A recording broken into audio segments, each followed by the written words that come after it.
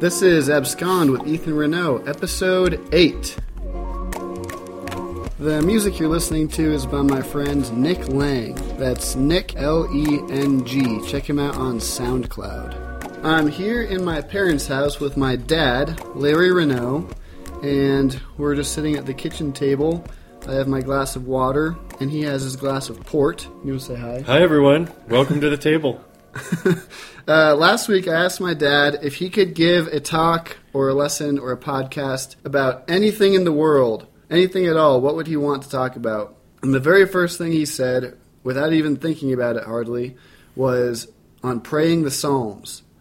So he sent me a couple notes that he has on praying the Psalms from past lessons he's given, and we're just going to dive into praying the Psalms. What does that mean? What are the Psalms? That type of thing. Real quick, though, my dad has been a pastor for 30-plus years. Oh, really? Yeah. I thought you got hired as a pastor right before I was born. That at Waterstone, but I was a youth pastor before that for 5 years. So.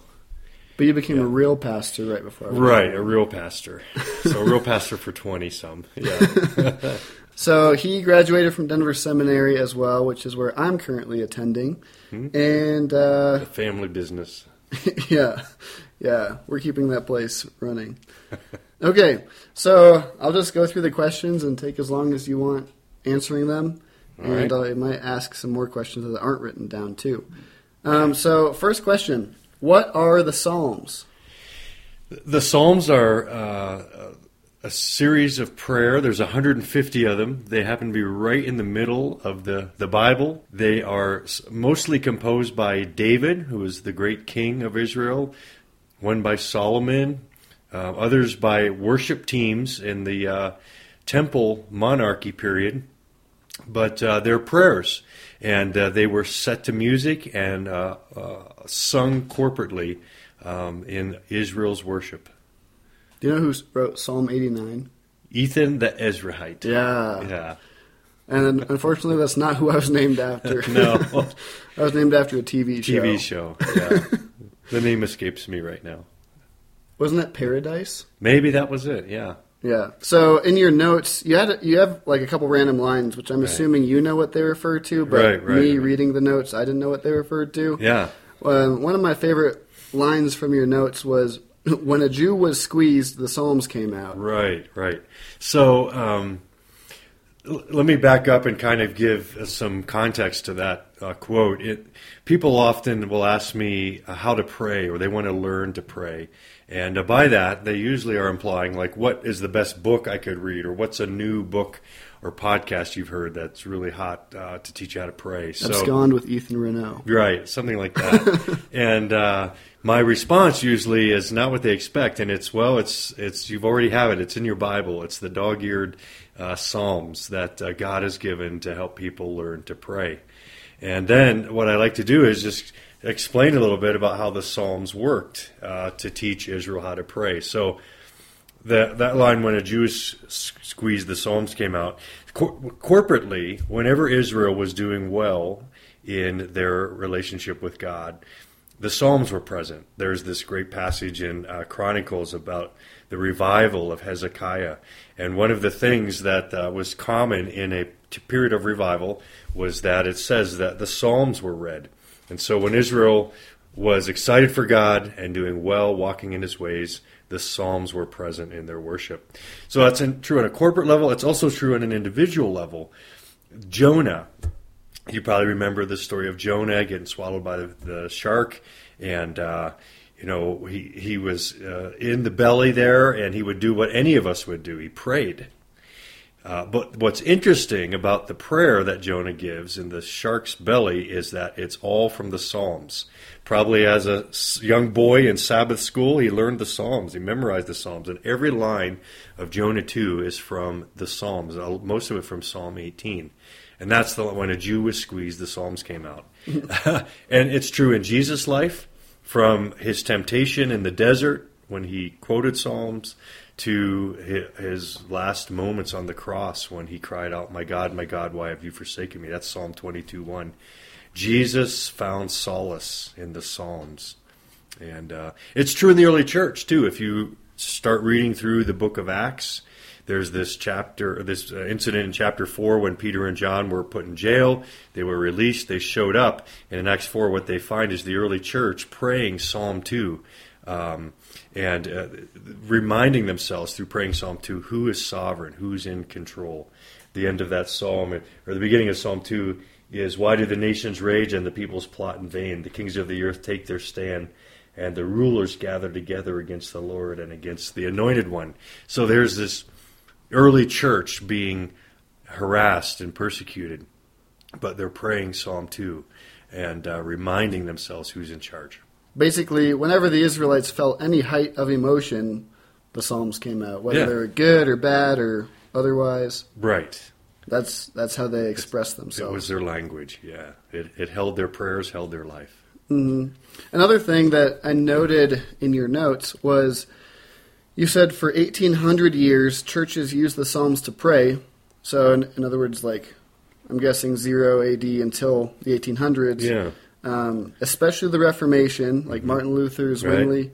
Yeah. And then, so my question was, where did they go? Like, Yeah. there's the assumption that the last 200 years, there's kind of been a lack of psalms in Right. churches. Is that what you're implying? It is. Well, in evangelical, the more free church kind of worship, obviously I think they're still very present in liturgical, traditional kinds of worship, but I think more in the circles that we swim lately in contemporary evangelical churches, we've kind of lost the Psalms. I would say for two reasons, Heath. One, I think just we've lost how beautiful they are.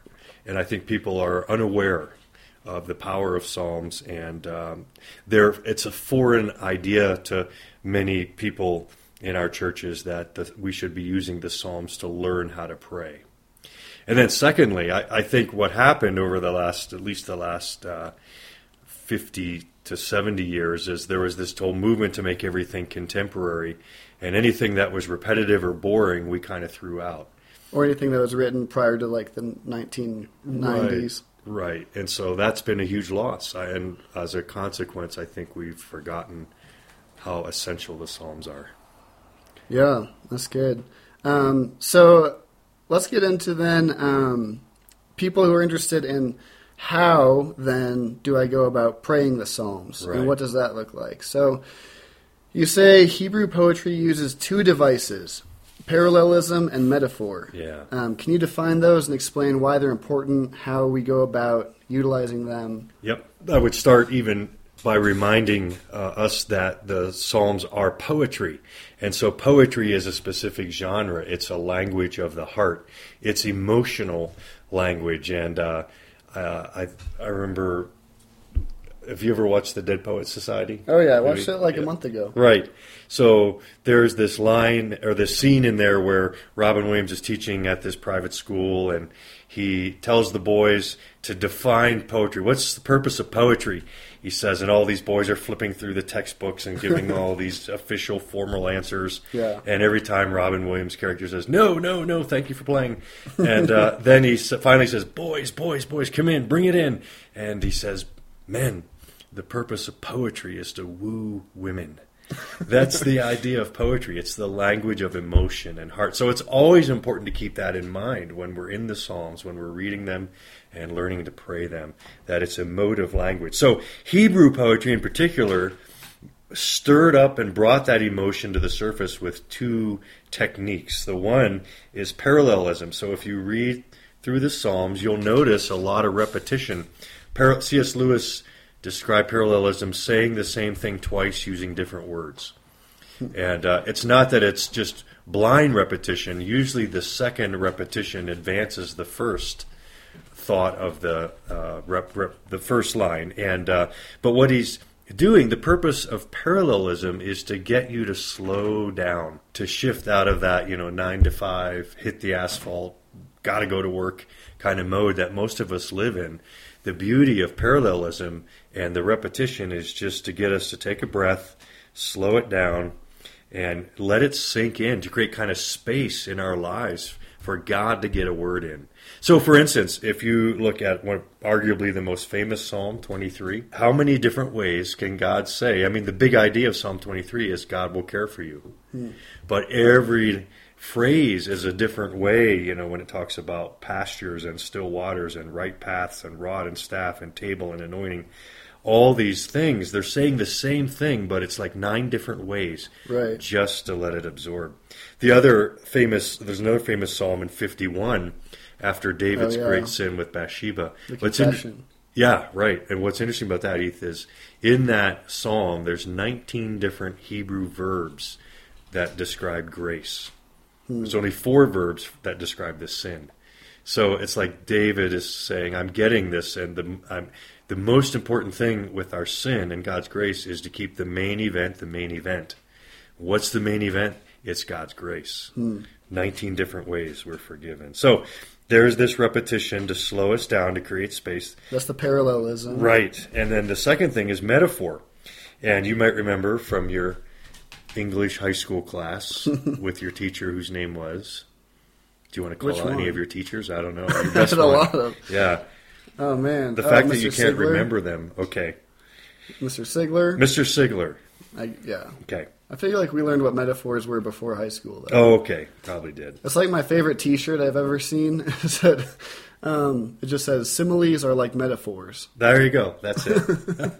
It's a comparison using like or as, right? Mm-hmm. And so you're comparing one thing to describe another thing. So the Psalms are full of them. So, for instance, if you say in the Psalms, you think, well, God is my, you could fill in the blank. All these different metaphors like shepherd or strong tower or fortress or, let's say, rock. And so the beauty of the metaphor is that it creates imagination. So when you think of a rock, I like to say to people, when I think of God as a rock, I never think of Plymouth Rock. Because remember when we lived in the Cape? Did you ever go to Plymouth Rock?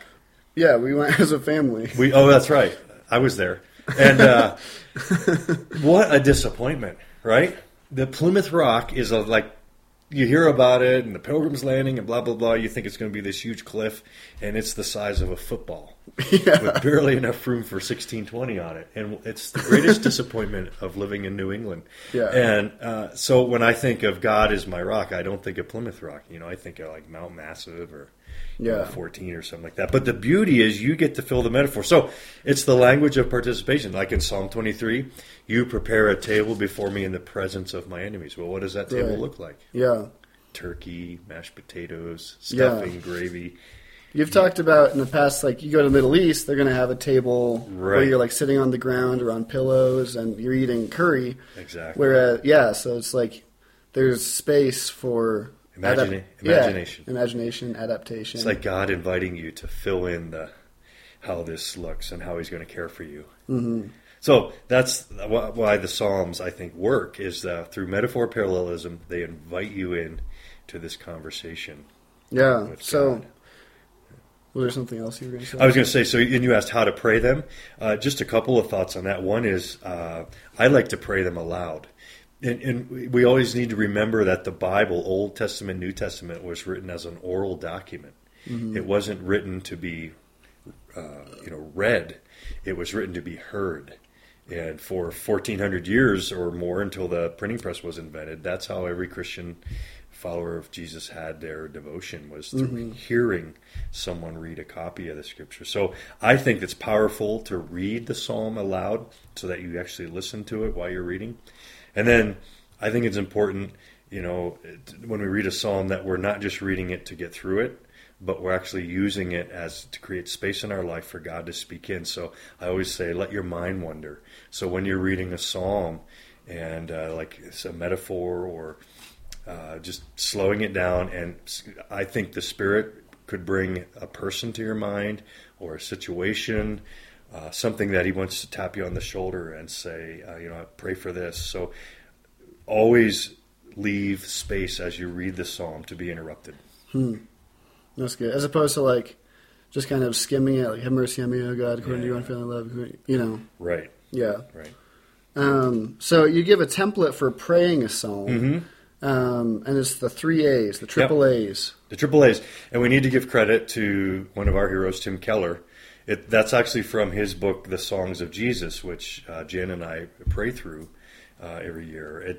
And I would, by the way, a little plug, I would really recommend that book for learning to pray the Psalms. It's called The Songs of Jesus by Tim and Kathy Keller.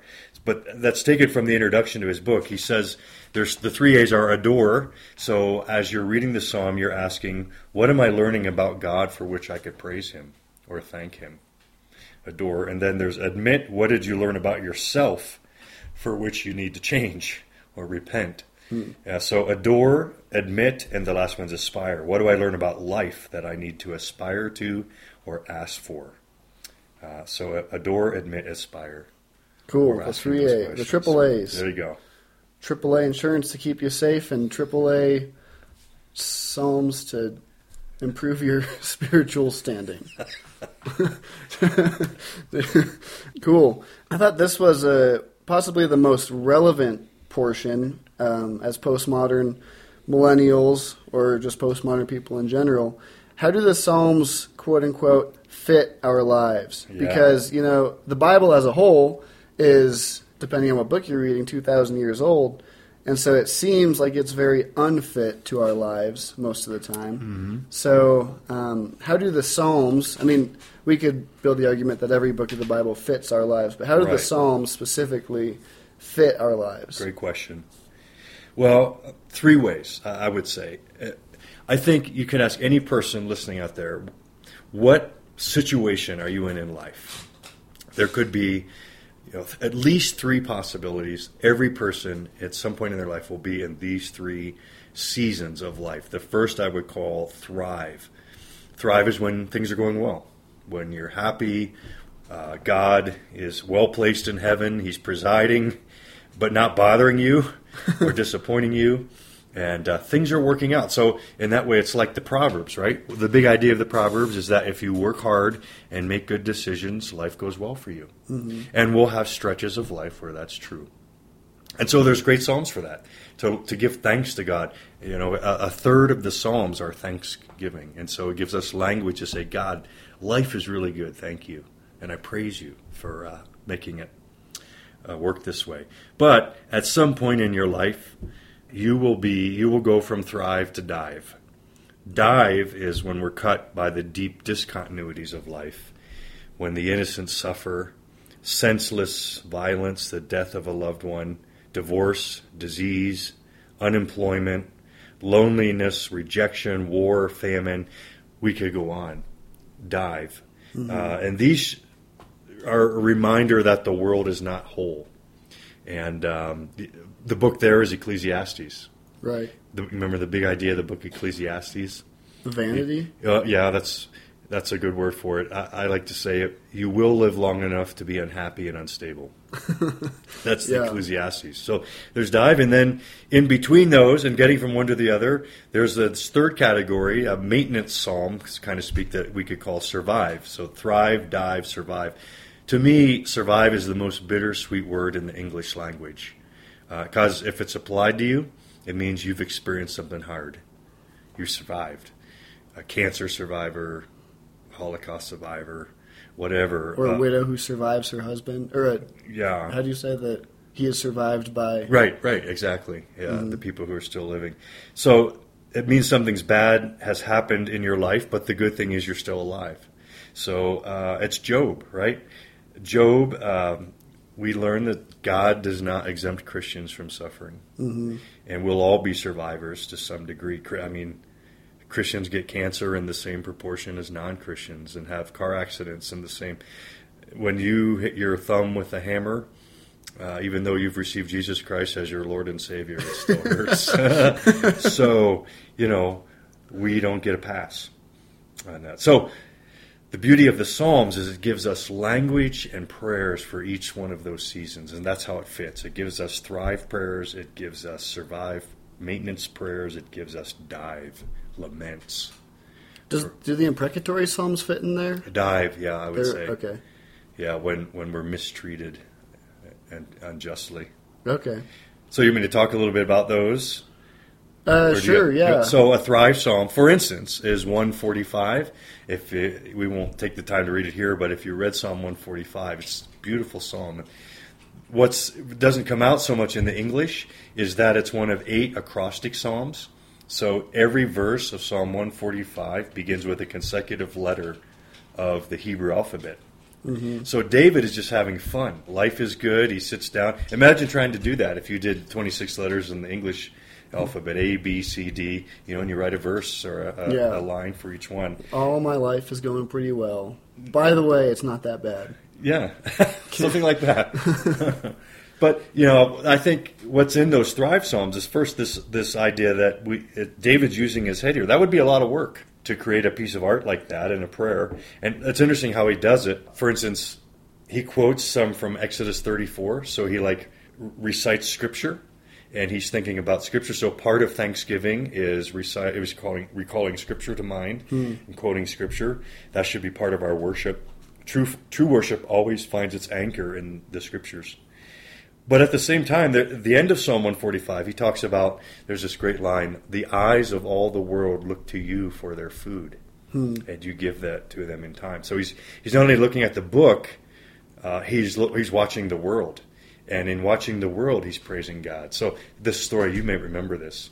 I tell this a couple times, that when we first got the house over, our first house, our neighbors, Elmer and Betty, were retired dairy farmers from North Dakota. The first time we ever had them to our house, they walk in, and Elmer goes right to our refrigerator and opens the door. Do you remember this? No, I was like 4. He was looking, I think you were like 8 or something. Well, maybe, I don't know how old. Yeah. He opens the door, he's looking for milk, and then we sit down, and Elmer asks you, and I don't know if you remember this, he asks you, Ethan, where does milk come from? And you made the deadly mistake of saying King Soopers. I did? Yeah. He said King Soopers. And everyone goes, no! Milk comes from dairy farmers. And it goes on with this lecture about cows. They're milked for 9 months a year, twice a day for 4 years. And then they're slaughtered, and you eat the meat, and they put shoes on your feet, and all this. And this great lecture. And afterwards I was thinking, that's just incredible. He has such a understanding of how God feeds the world. If you think about it, every hour God feeding the world, that's a bigger miracle than feeding, a crowd of 5,000 from 2 fish and 5 loaves. God does it every hour. And again, when you're thriving in life, you're praising God for all his goodness. Mm-hmm. The other thing I'd say about the Thrive Psalms, it's not only is it using your head, but it's also loosing your heart, the emotions of worship. So when was the last time you wrote an acrostic? I bet I can guess. 3rd grade. I think it was when you were in junior high and you loved that girl. What was her name? And on your book I've loved a lot of women. Yeah, you have loved a lot of women. But this one, you wrote her name, and you crossed your name at the vowel with her name on your book card at school. My point is, it's a little romance, right? When you write a psalm like this, 145 to God, it's, can I use the word, romantic? Mm-hmm. And the words in that psalm are amazing. The verbs, they're like meditating, telling, extolling, fathoming, exalting, praising, bubbling over, blessing, recounting, lauding, all these words.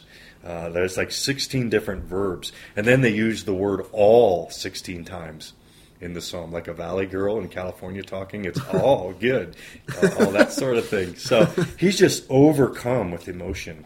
And that's why, you asked me in your notes about the C.S. Lewis quote, the most valuable things the Psalms do for me is to express the same delight in God which made David dance. Mm-hmm. So the Psalms give us that language to get our hearts stirred up, that we could dance before God. Yeah, that's really good. Aren't the last 5 Psalms, it closes out with just praise Psalms like that? You're exactly right. So 145 would be the intro to those. Right. Or would it be 146 if it's the last 5? 146, I think, would be the last 5, but yeah. Either way, I was kind of excited to get to this part and talk about what we call the imprecatory psalms. And the imprecatory psalms, for those 99.9% of the world who hasn't been to Bible college, simply means How'd you define them? Like when you're scandal songs, or like when it's like when you're the ones that talk about when you're angry at Yep. someone, you want to crush their heads, Crush and their head, yeah. destroy their infants, and right. Well, you want me to read a passage of one? yeah, From 109? we're going through 109. This is probably the most well-known scandal song because no one knows what to do with it. I won't read the whole thing, but it picks up about in the middle. It says, so some background. Something here has happened to David. It's written by David where he's been betrayed. So it could have been one of the incidents when Saul betrayed him, or maybe later on during Absalom's revolt, Yeah. when people betrayed him. But he writes in the middle, he says, appoint an evil man to oppose him. Let an accuser stand at his right hand. When he's tried, let him be found. May his prayers condemn him. And then here's where it gets really interesting. May his days be few. May another take his place of leadership. Of course, that verse was quoted when Judas was replaced. Yeah. May his children be fatherless. May his wife be a widow. May his children be wandering beggars. May they be driven from their ruined homes, and may a creditor seize all he has. So, he wants really bad things to happen to this guy who betrayed him. Yeah. And so churches, when's the last time you heard that read in church? Yes. People don't know how to handle that, uncensored kind of feeling. And so most churches, they're either highly selective and they ignore it, steer around it. Or I've actually heard some people say, well, that was back in the Old Testament, and we're much more evolved now. And, like the implication of that is we never get angry anymore. Yeah. And I'm like, well. Or like a Marcionite view, like, the God of the Old Testament doesn't really exist. Exactly, yeah. So, but I think there's a better way. Yeah. I think they mean. And just to plug how extreme, I think the most extreme imprecatory psalm is 137, which ends, blessed is the man who smashes their young ones against the rocks, right, or something like that. That's nasty, yeah. But yeah, so how do we read these imprecatory psalms? A couple of thoughts on that. One, I think it's important to understand what they are. It's not that David in Psalm 109 is going to go out and actually do these things. He's expressing his anger and his feelings. He is venting, we could say, to God. Even though it's rather ugly, those feelings, it's hard to digest. We have trouble, I think, equating any kind of like rage with anything remotely spiritual. But I think that's a bit of a misunderstanding. And I would argue from Scripture that from this psalm, what David is doing here is expressing what we could call righteous anger. Yeah.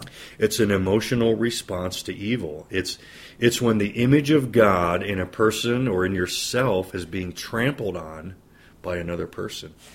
And so it deserves anger.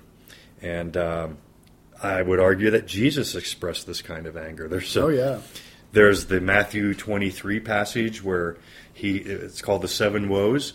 I don't think we get the sense of that when it's translated into English. He is essentially saying to the Pharisees, who are misleading people from the ways of God with some of their teaching and all the laws, legalism, and he's really saying, damn you Pharisees, damn you, you strain a gnat to swallow a camel, those sorts of things. So we see him in the temple when he cleansed it. Josephus recalled that incident, a historian from around Jesus' time, that Jesus was a madman going through the temple. But one of my favorites is in Mark chapter 3 when Jesus goes into the synagogue. I think they're in Capernaum. And he's going to heal a man, but he knows that the Pharisees are watching him, and he knows what they're thinking. He knows that they're watching him to see if he's going to heal a guy on the Sabbath. So Jesus gets hacked off that they care more about their own laws than they do a man who needs healing. So what he asked them, is it lawful on the Sabbath to do good or to do harm, to save life or kill? But they were silent because he cornered them. And then it says, Jesus looked around at them, his pastors, with anger. And that word anger there is one of the strong Greek words for anger that literally is used of animals when their nostrils flare. Like a bull at a rodeo. They're so angry. His nostrils flaring. So it's not just like Jesus got a little frustrated with him. Right. He's steaming mad. And then he says to the man, stretch out your hand. And he stretched it out and it was restored. But I think that's a new category of miracles, the anger miracles. Jesus healed because he was I almost said pissed. Could you say pissed? Yeah. He was hacked off. He was hacked off, and he healed this man out of anger. Yeah, it was funny because I read that. Like Onyx is chewing up his squeaky toy. Just like 2 days ago, I think I wrote a blog post. I don't know if you saw it, called "Righteous Anger." Haven't seen it. And it's about we'll watch a movie. I was in the gym. I'll keep this short. I was in the gym and I was watching this movie that was on called Walking Tall, and it's got Dwayne "The Rock" Johnson in it. And basically, he's a Marine who comes back to his hometown, this small rural, like northwestern mountain town. Finds out that it's been overrun by this casino, and basically all of the mom and pop shops have been replaced with like porn vendor, like adult video stores and stuff like that. And everyone's profiting off this. These guys are getting filthy rich off these poor town people. So basically, there's all this injustice happening, and Dwayne "The Rock" Johnson just starts losing his mind. The first thing he does is he goes to the casino with this giant baseball bat and just starts destroying the casino, like smashing all the machines. He like breaks all the bones of all the employees. He also finds out that they're like selling drugs to the high school kids, including his little nephew. Yeah. So he loses his mind. And I was wondering, I kind of made this connection that we Americans can watch a movie like that and kind of rejoice alongside him who is like destroying this injustice or this unjust system, and yet we kind of separate Jesus from that and say, well, when Jesus is just, or when he lost his anger, when he lost his temper in the temple, I can't say that really fast. Right. When he lost his temper in the temple, it was different. He didn't really. And there's kind of this dichotomy between like Jesus' anger and the rest of human anger, which like institutes justice. Or like Braveheart when he comes back and like the English people have taken his people captive. Like we get so pumped up seeing this justice instituted even through violence, and I think that's what Jesus was about, was this like violent revolt against authentic injustice. Exactly, and he's bringing justice. Yeah. It reminds me of that Dorothy Sayers quote about how we've made Jesus into this, I forget the exact phrase she calls it, but into this guy who's more fit for sweet old ladies. We've declawed the lion. Right. Yeah. Yeah. So I agree with you. Yeah, and, we Americans see him way more as the lamb than the lion. That's for sure. We do. I think that it's a fair question to ask then, how do you pray a psalm like this that's scorching with all this anger? And so two things about that. One, I think these Psalms teach us how to give our anger to God, because we will, if we haven't yet, experience betrayal, and we will experience things that make us angry. And so I think it's important to have Psalms we can go to when we can vent our anger when someone hurts us. And that's the beauty of these Psalms, is God's big enough to handle that. And in fact, what's interesting to me is that there's very little evidence of depression in the Psalms. And I would argue that that's because, David and others, they're venting their feelings. And so getting those feelings out with like placing them before God, there's health in that. In fact, those feelings will come out. It's just a matter of whether you give them to God or whether you try to stuff them in, but they're going to come out towards your friends, towards your children, towards your dog. You're going to be an angry person. So you'll feel better when you can give your anger to God and express it. I think, too, you'll think better. The more you can process your anger and why you're angry and what's going on and how much it hurts, do that with God, and of course friends as well. But you begin, as you talk about it and process, to get a perspective, well, this, whatever it is, this betrayal, it doesn't have to define my life. Yeah. It's not the last word. I love that there's a story in Kathleen Norris's book called Cloister Walk, where she talks about praying the scandal psalms. And she tells this story about teaching a class, and in this class, Kathleen Norris teaches, there's this grandmother. Have you heard this? And I don't think so. This grandmother, she takes the class this particular day, goes home, and discovers that her little granddaughter is very upset. And her granddaughter tells her the story. What happened? Hot August day, somewhere in the South, her little granddaughter's 8 or 9 years old, rode her bike to the public pool and found out just as she got there that the pool was closing in a few minutes. And so the lifeguard, some college kid, wouldn't let her in because they were closing the pool. And not only would he not let her in, he was very short with her, hurt her feelings, just crushed her.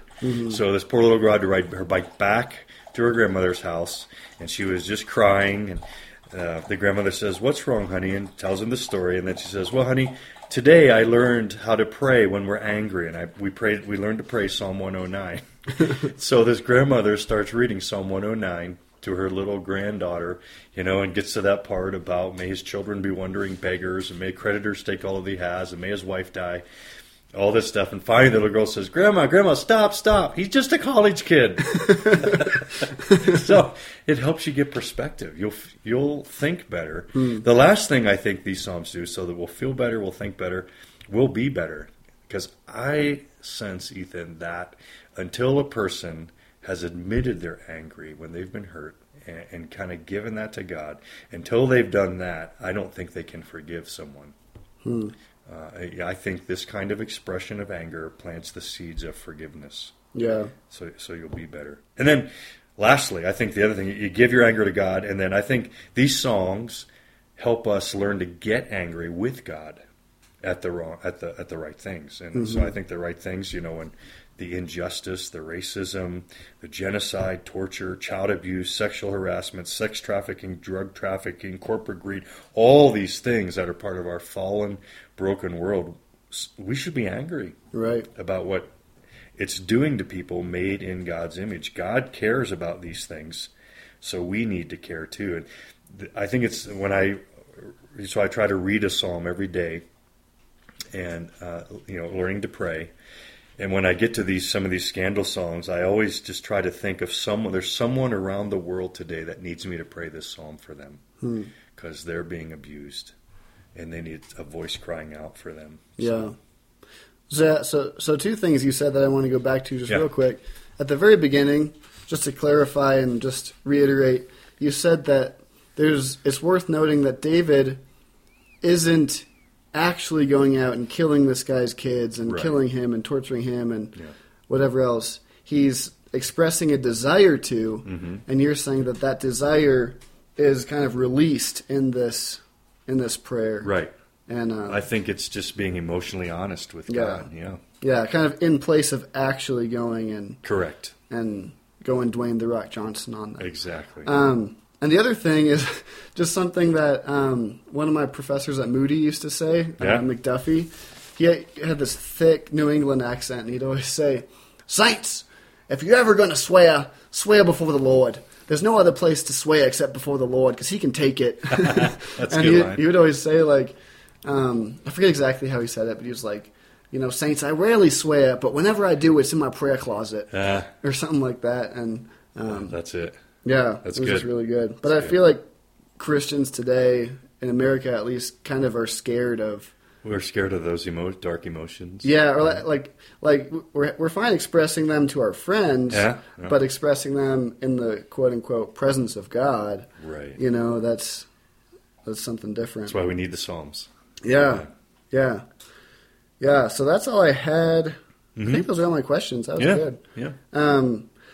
So, any final thoughts on praying the Psalms or anything that you want to go back to or close with? I think it's just it's been a great lifelong pursuit. I've been at it for a long time, and every week there's new things. And what's interesting, as you pray them, when you pray them when you're 30, and then you pray them again when you're 55, it's a completely new experience. You will never exhaust them. Yeah. And again, talking about the thrive and dive seasons, we're back and forth all the time in between those. And so I just find I need the Psalms.